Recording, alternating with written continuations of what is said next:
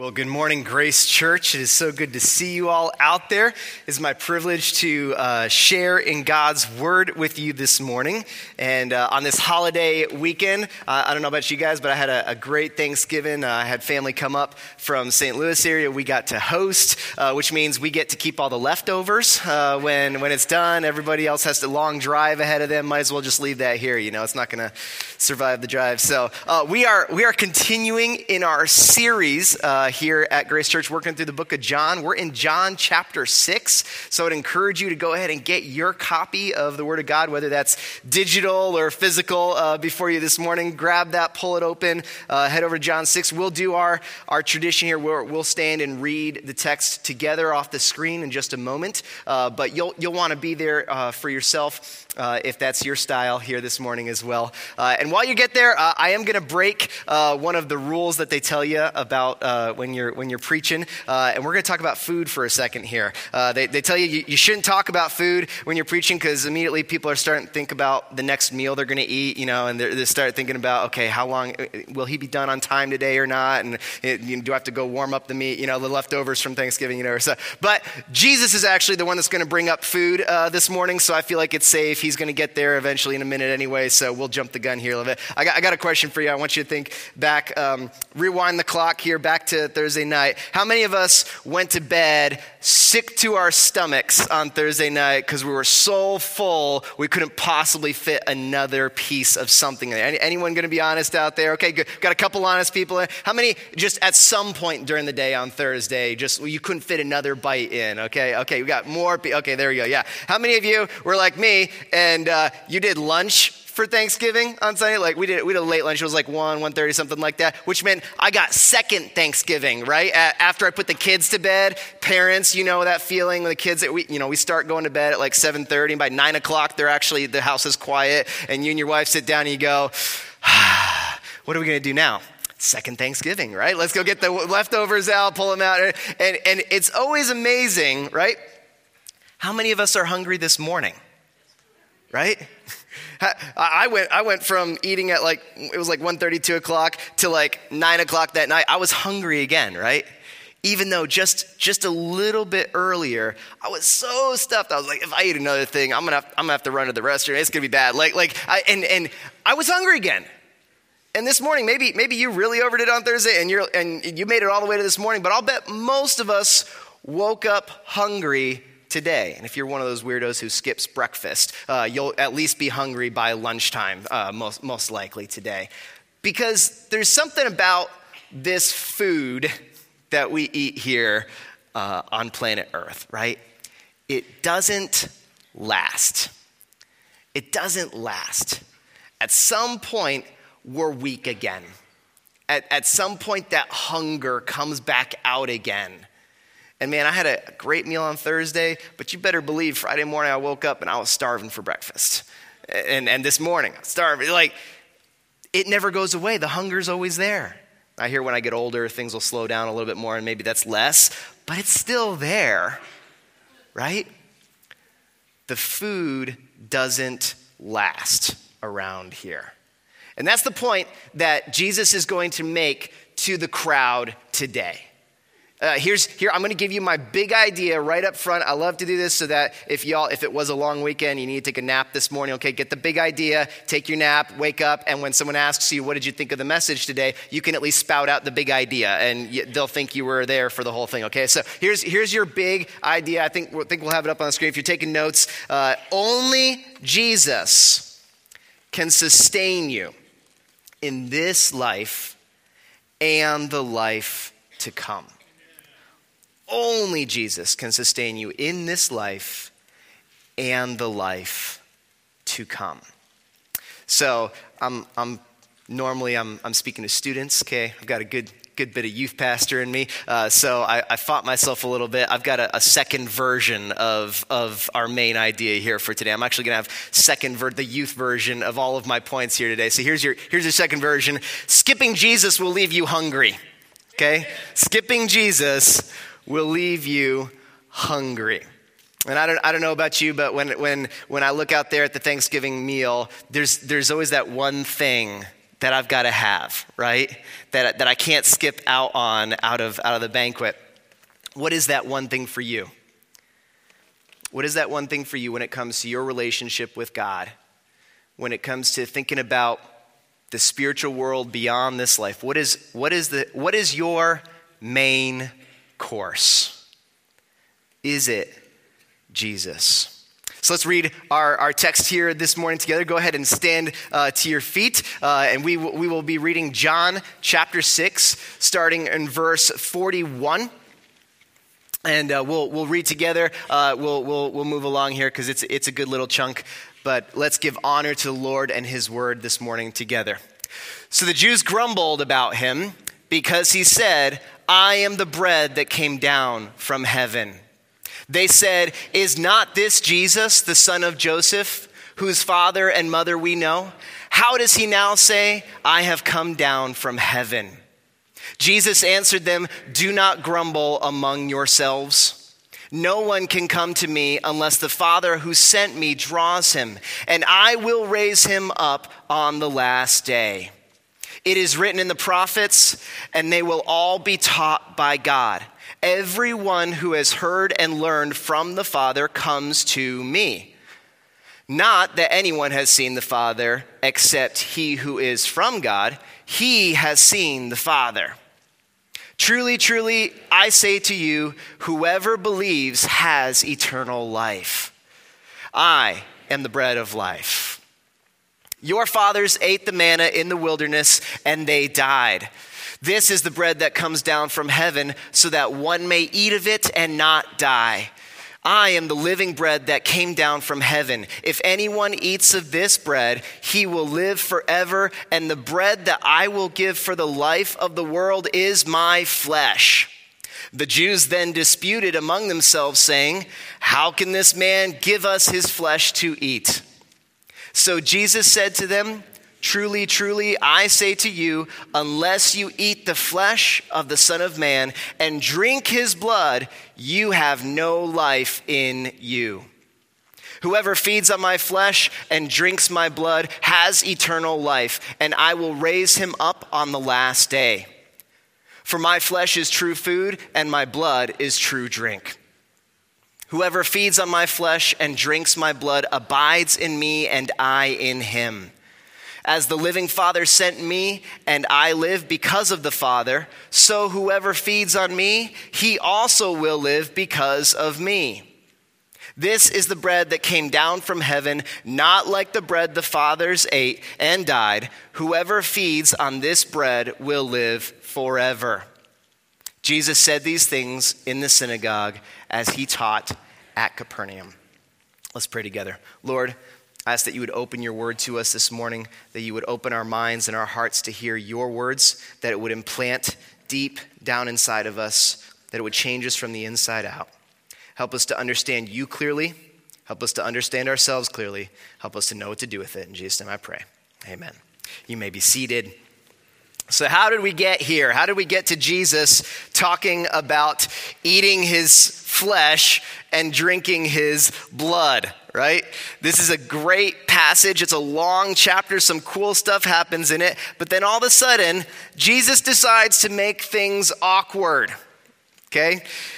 Maybe you had that experience on Thursday at the dining room table where you felt like someone showed up and just wanted to make things awkward, right? By bringing up a topic or bringing up, "Hey, did y'all hear about cousin so?" Brought up that awkward topic that everyone was hoping to avoid. This is what Jesus is doing in this passage. He is going to push the crowd. He's going to push them to make a decision and a choice. How did we get here? Well, if you look at chapter 6, even just looking at the titles of the headings of the passages, the paragraphs there, you see we start out with feeding of the 5,000, right? This is a really famous miracle that everybody knows. We just covered it a couple weeks ago. If you missed it, go back, listen to the archive. It's there. And I want to point out verse 2 to you. A great crowd of people followed him because they saw the signs he had performed by healing the sick. So there's a crowd following him, a great crowd, it says, right? And why are they following? What's their motive? Because they were being entertained. They had seen something really cool. And if you go back and look at chapters 3, 4, and 5, you see that these miracles that Jesus is doing where he's healing people, raising people from the dead, all this cool stuff. It's exciting to be around Jesus at this time, right? This is before the modern age of everyone has a television in their own home, right? There is no Taylor Swift. There is no Ticketmaster, okay? There's none of these things out there to be excited about, to be entertained by. If you're really lucky and you live near a Roman city, you might get a chance to go into the Colosseum and see a show, or the theater, see a show. But for the most part, there's not a whole lot going on, right? Jesus is the big show in town. And the crowd just grows and grows because it's exciting to be around Jesus and see the things that he's doing and the changes he's making in people's lives. It's exciting. So, a crowd grows. They grow up around the excitement, the cool thing that's going on. It's Jesus. And as you work through the passage, you start to see them just start to make demands of Jesus. Pastor Phil last week led us through the chunk right before this, and he titled it, "Prove It." Right? Because Jesus was making claims about who he was. What did the crowd want? They wanted Jesus to prove it.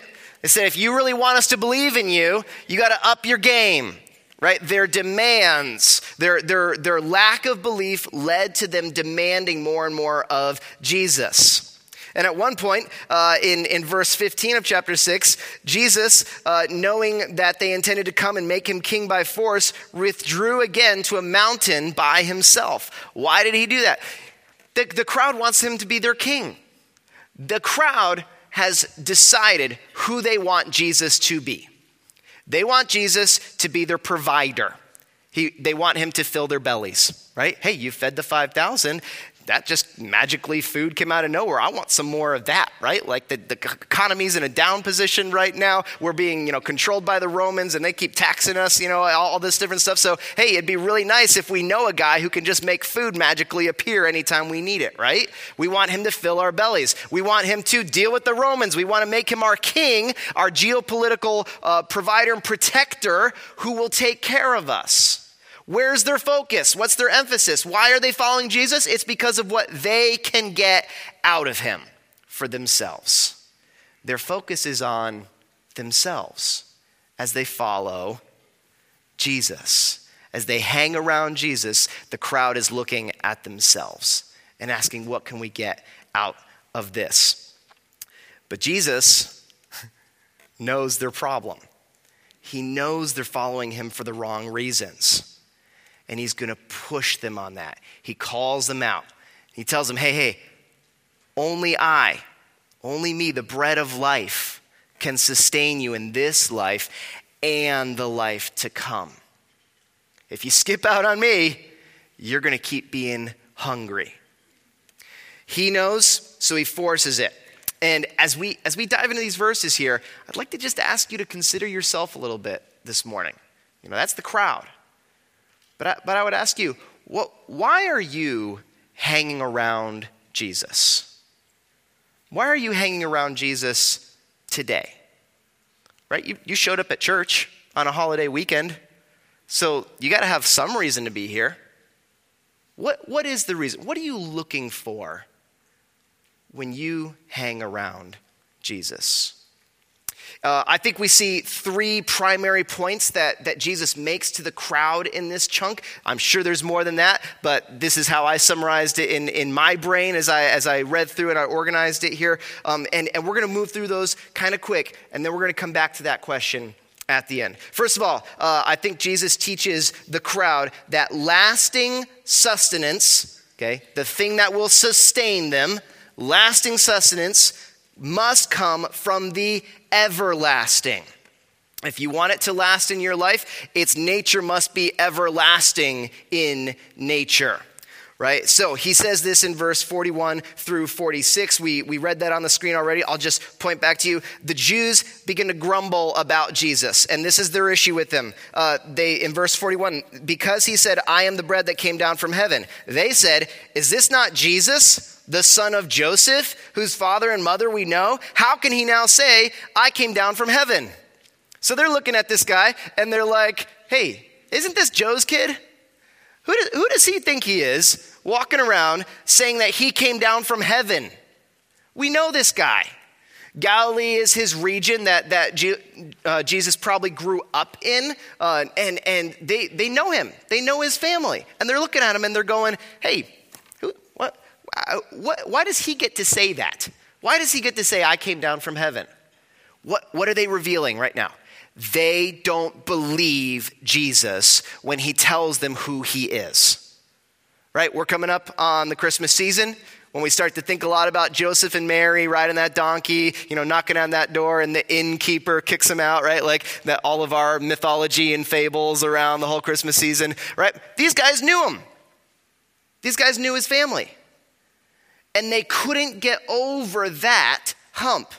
And when Jesus said, I am one with the Father, I've come down from the Father, they get stuck and they say, no. We know who you are. They don't believe Jesus when he tells them who he is. So he has to call them out on it. He says, are you going to believe me or not? Let me tell you who I am. And he goes on to explain over the next couple of verses that he is the only one to come from the Father. He is the only one to come from the Father. He makes this clear in verse 44. He says, no one can come to me unless the Father who sent me draws him. I will raise him up in the last day. If you jump down to verse 46, no one has seen the Father except the one who is from God. Only he has seen the Father. See, the Jews that are sitting out there in the crowd listening to Jesus talk, they're stuck on, they think they have a relationship with the Father because of their lineage. Because they are descendants of Moses and Abraham. They are in with God. And Jesus takes a moment to say, no. You want to talk about lineage? Let me tell you about my lineage. I'm the one who came from heaven. And you don't get to have a relationship with God just because you're a descendant of Moses and Abraham. You have a relationship with God when he draws you, when he teaches you, when you get to him through me. That's how you have a relationship with God. So he has to come out. What do you really think about me? Am I really the one that comes from the Father, or am I just some guy who does some cool light shows and magic tricks out here in the desert for you? What do you really think about me? He forces the issue. They're ignoring his lineage. And then he finishes out this chunk by saying that he is the only way to the Father. He says this in verse 47, very truly, I tell you, the one who believes has eternal life. He is the one they have to come to if they want to get to the Father, because he's the one who came from the Father. Lasting sustenance is not locally sourced. Lasting sustenance must come from the everlasting. It doesn't come from around here. You won't find anything here on this planet that'll sustain you forever. You need something that is already forever stuff that will come be a part of your life. It's not locally sourced. It's got to come from somewhere else. And that's what Jesus is saying this morning to them and to you. Lasting sustenance must be everlasting in nature. And Jesus is the only one who is that. Jesus is the only one who can be that for you. So he makes that point very clear to them, but then he moves on in verse 47 and teaches them that lasting sustenance is found in belief. And by that, he says it this way. He says, you actually have to eat it. You have to eat of this. To eat means to actually consume it, to make it a part of you, to spend time letting it marinate in your life. To participate in it. What is it that they're asked to participate in? Well, in verse 47, he says it this way. Very truly, I tell you, I am the one, or the one who believes has eternal life. What's the issue? Belief. What's the key to eternal life? Belief. And then he goes on to say, I am the bread of life. Then he does this great contrast. Your ancestors ate the manna in the wilderness, yet they died. But here is the bread that comes down from heaven, which anyone may eat and not die. I am the living bread that came down from heaven. Whoever eats this bread will live forever. This bread is my flesh, which I will give for the life of the world. So he makes 6 statements in those verses. First, he says, belief brings eternal life. So he's about to start this metaphor about eating flesh, drinking blood, all this stuff. And it's like he's saying, before we get weird, okay, let me be very clear about this and tell you exactly what I mean. You must believe. And this is actually the third time he said this in his passage, right? The reason that the Jews had told him, you have to prove it to us before we believe in you, is because he's already told them, you must believe in me, right? The work that the Father requires you to do is to believe in the one whom he sent, which is me. Right? That's what Jesus is just nailing again and again and again. He's trying to drill it through their thick heads, right? That this is about belief. But they're not getting it, so he uses metaphor. He says, I am the bread of life. Why does he choose that? Well, bread is a staple. Everybody understands what bread is. It's one of the most common things, but it's the thing you need to be sustained, especially in that culture, in that agricultural society. It's a thing that sustains, and it builds into then the following contrast that he makes when he starts talking about the manna, which he again talked about in the passage prior to this that Pastor Phil took us through last week and showed us that whole picture of the Israelites moving through the desert. How did the Lord provide for them? He provided magical bread to come down from heaven, right? And the dew dried in the morning, and there it is on the ground. And they go, what is it? It's manna, right? It's what is it? That's its name. And they eat it. And it sustains them. And he says, hey, your ancestors ate that. And they died. I'm better than that. But I am the bread that has come down from heaven for you. Take and eat of it. And you will never die. That's the promise that Jesus has to the crowd. And notice, he says, anyone may eat and not die. So there's a contrast there between the exclusivity of the manna that the Israelites had and the exclusivity of the relationship that the Jews had with God through the Mosaic covenant versus the inclusive offer that Jesus makes of himself to the world. Before Jesus, you had to become a Jew in order to follow God. Post Jesus, Jesus says, I'm for everyone. This is the new covenant of my blood, right?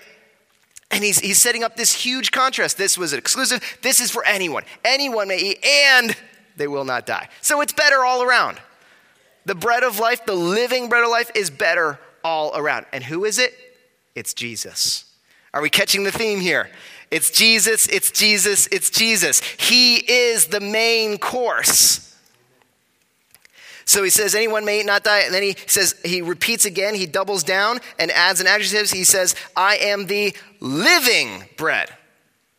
Instead of I'm the bread of life, I'm the living bread. Again, this is just an emphasis on both the quality of his self and the source of it. It's a living source. And then he says, eat this bread and live forever. That's a promise. I love it when Jesus makes us promises. Partake in me, and you will live forever. Again, he's speaking metaphorically. He's speaking spiritually. That's what the crowd isn't getting.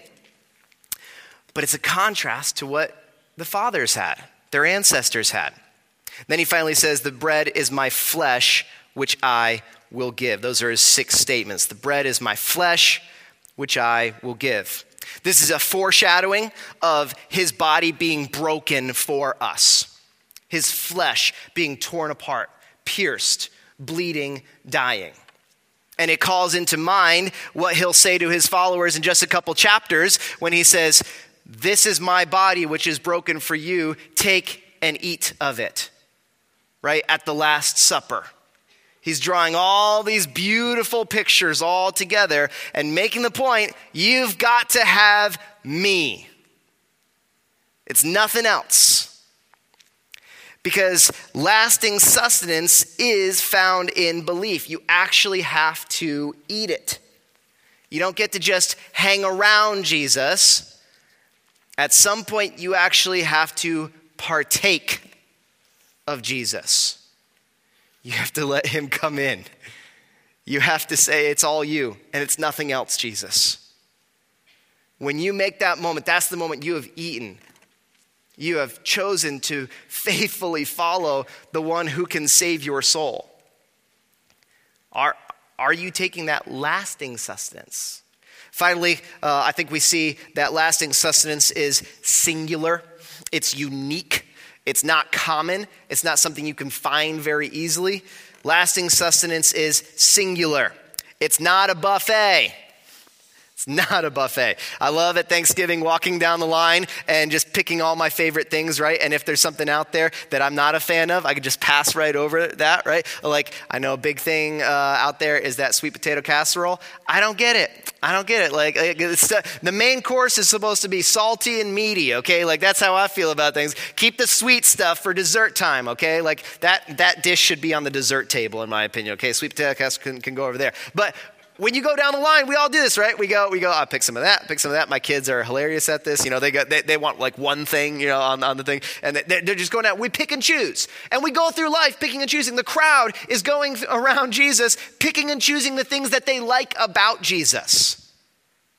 And he's like, this is not a buffet. There is one thing on the menu that you need. Everything else is just side dishes. They're surplus. They're extra. It's the cherry on the top. It's not the thing that will sustain you. Miracles, healing people, raising people from the dead, all that stuff's pretty cool.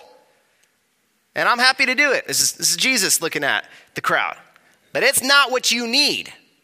What you need is Jesus. It's not a buffet.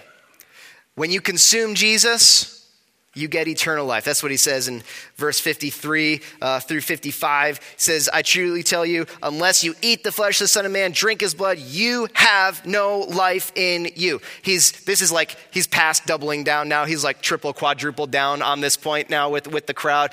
Because if you go all the way back to the start of the chapter, he just says this over and over again. He's like, you've got to choose me. And this is the first time he does it in the negative, right? He says, if you don't, you have no life in you. He's like, let me make this as clear as I possibly can. No life without Jesus. He doesn't want them to miss this point. When you consume Jesus, you get eternal life. And when you consume Jesus, you become one with God. Did you catch this? This was pretty cool. Now notice, it's not you become God, okay? That's some other cultist belief system that we're not going to teach or learn here, okay? You don't become God, you become one with God. Catch this, what he says in verse 56. Whoever eats my flesh and drinks my blood remains in me, and I in them. And just as the living Father sent me, and I live because of the Father, so the one who feeds on me will live because of me. And this reminds us of what he's going to say in John 17 about how the same relationship that the Son has with the Father, we can now have with the Son and with each other and with the Father, because we're all brought into the same thing. Become one with God. He now lives in you. When you, by faith, when you believe in him and you eat of him and you participate in him, you are now one with the one who made you. He's residing in you and you are residing in him. And that's the safest place, the best possible place you could ever be. And it's all about Jesus. Lasting sustenance is singular. It's not a buffet. And then he kind of finishes it up in verse 58 with a great summary verse. He says this: this is the bread that came down from heaven. Your ancestors ate manna and died, but whoever feeds on this bread will live forever. Only Jesus can sustain you in this life and the life to come. And I don't know why you're here this morning, but let me suggest this to you. It's got to be Jesus. It's got to be about Jesus. Jesus in this moment forces the crowd to decide what they really believe is true about Jesus. Is he really from the Father, or is he just Joe and Mary's kid? Right? All of these miracles he's doing, are they just tricks and showmanship? Is it fun to be around? Or is there something going on here that's crazy and wild and weird and awkward, but right and true and life-changing? What do they really believe about Jesus? He offers them above all else himself. All other things will leave them and you starving in this life and the life to come. Guys, there's a lot of things that this world will try to fill you up with, right? It's all going to leave you wanting. You're going to wake up the next morning hungry again. Jesus will sustain you. So let's get back to us here this morning for a second. I think people start hanging out with Jesus for a lot of different reasons, like this crowd did. They're usually self-centered, self-focused, right? And by hanging out with Jesus, I mean like you hang around Christian people, you come to church every once in a while, or even come quite regularly. You might serve in the kids ministry. You might do things right. You're around.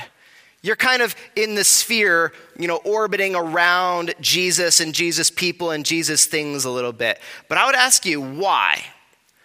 I think most people start out in that orbit around Jesus for the wrong reason. It's usually self-centered. Maybe it's tradition. My parents always took me to church when I was a kid. In our Judeo-American Christian culture here, it's just like a thing that we do. It's tradition. It's probably good for me to be around Jesus, so I just kind of hang out. It's what I've always done, right? It's tradition. Maybe it's because you think if I do my part and I put some money in the offering plate and I do something, maybe I'll get something that God will watch my back. This is the prosperity gospel, right? It's the health and wealth avenue that if I come to Jesus, if I hang around Jesus, I'm going to get taken care of in this life in some way. Maybe it's an idea of self-preservation, right? This is why I began following Jesus. When I was a kid, I went to church with my parents, heard the pastor talk about a place called hell, explaining that it was a real place where real people were going to feel real pain and torment for a real eternity. And I sat there and I went, well, that sounds terrible, and I don't want to be a part of that. And I looked at my mom and I said, Mom, I don't want to do that. What do I have to do to not go to hell? Right? That was my step into following Jesus. She led me in prayer of calling Jesus to be my king, to be my savior, to change me. And from that moment on, I have been following Jesus. But it started out self-preservation. Had to get my fire insurance, right? Had to take care of myself. I think some people hang around Jesus for all the perks that the community brings, right? It's good to be part of a church. There's like good people here who look like they have their lives all put together, right? And sometimes they'll like show up at your door with a casserole or something. Like when our kid was born about a year ago, we didn't have to cook for like 3 weeks. It was awesome. All right, there's perks. Okay, free childcare. A couple times a week. Like there's some good things being around the community. And I think that is changing a little bit in our culture today, because it used to be church was a lot more the center of community activity and involvement. But it's exciting to be around here, seeing people's lives changed. People showing up from just got out of prison and they're a totally turned around person now that God's working in their life. That's exciting to be around. And we kind of feel like if I hang around there, some of that might rub off on me a little bit, right? This is what I think of as like the gym membership, right? I have my church, I have my group of Christians that I hang out with because I think it'll rub off and it'll make me a better person, right? And I've even heard that as the invitation. Do you want to be a better person? Do you want to do the right things in life? Follow Jesus. He'll make you a better person. Okay, that's true. That is 100% true. And we probably all could be a little bit better, right? We probably all have some things we need to work on. But is that the main course? Is being better the main course? The centerpiece of Christianity? No, it's Jesus. That's the God of the AA meeting, right? That there's a higher power out there who will change you and make you better. And some people hang around Jesus to please somebody else. Maybe it's a spouse. Maybe it's a parent. Maybe it's like, I think my kid needs to be in church, so I guess I'll be in church too, right? All of those reasons are good reasons to start hanging out with Jesus. I love all those reasons. And I will invite people to come be a part of our church family and stuff like that for some of those reasons. But at some point, you've got to leave those side dishes. You got to step away from all of that and say, but you know what's better than community? You know what's better than seeing your life change or other people's lives change? You know what's better than the traditions of our culture and your family? You know what's better than all those things? Jesus. Amen.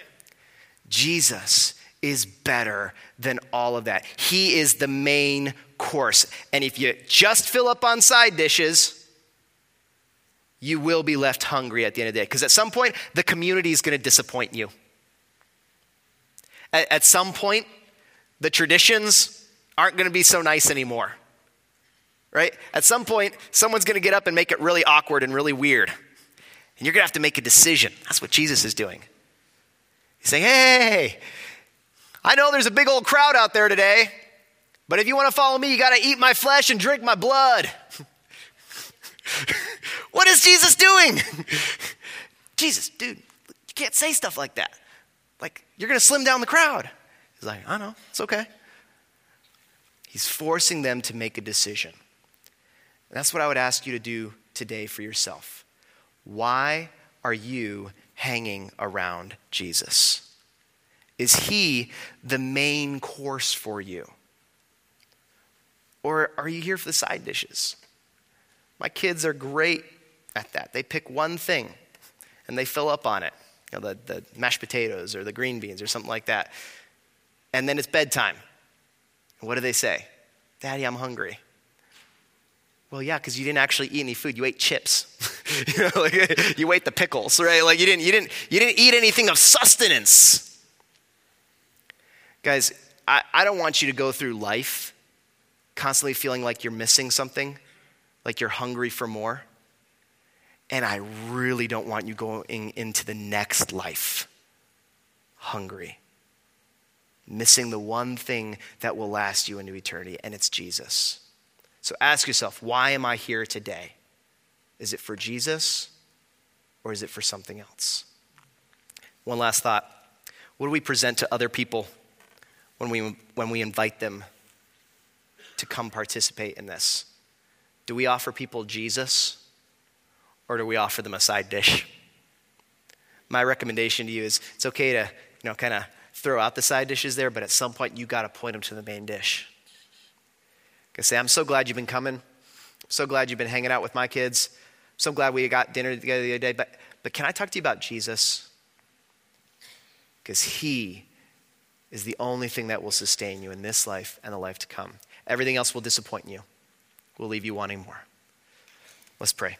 Lord, I thank you so much for sending your son to be the way back to you. God, help me to make Jesus the centerpiece of my life, the main dish of my life, the thing that I wake up every morning going to, focusing on, centering my life around. God, help each one of us to become these kind of people who are here not for the music, not for the lights, not for the cool shows and the excitement, but for you, for Jesus. God, help us to understand all of this and have the courage to do something about it. In Jesus' name I pray. Amen.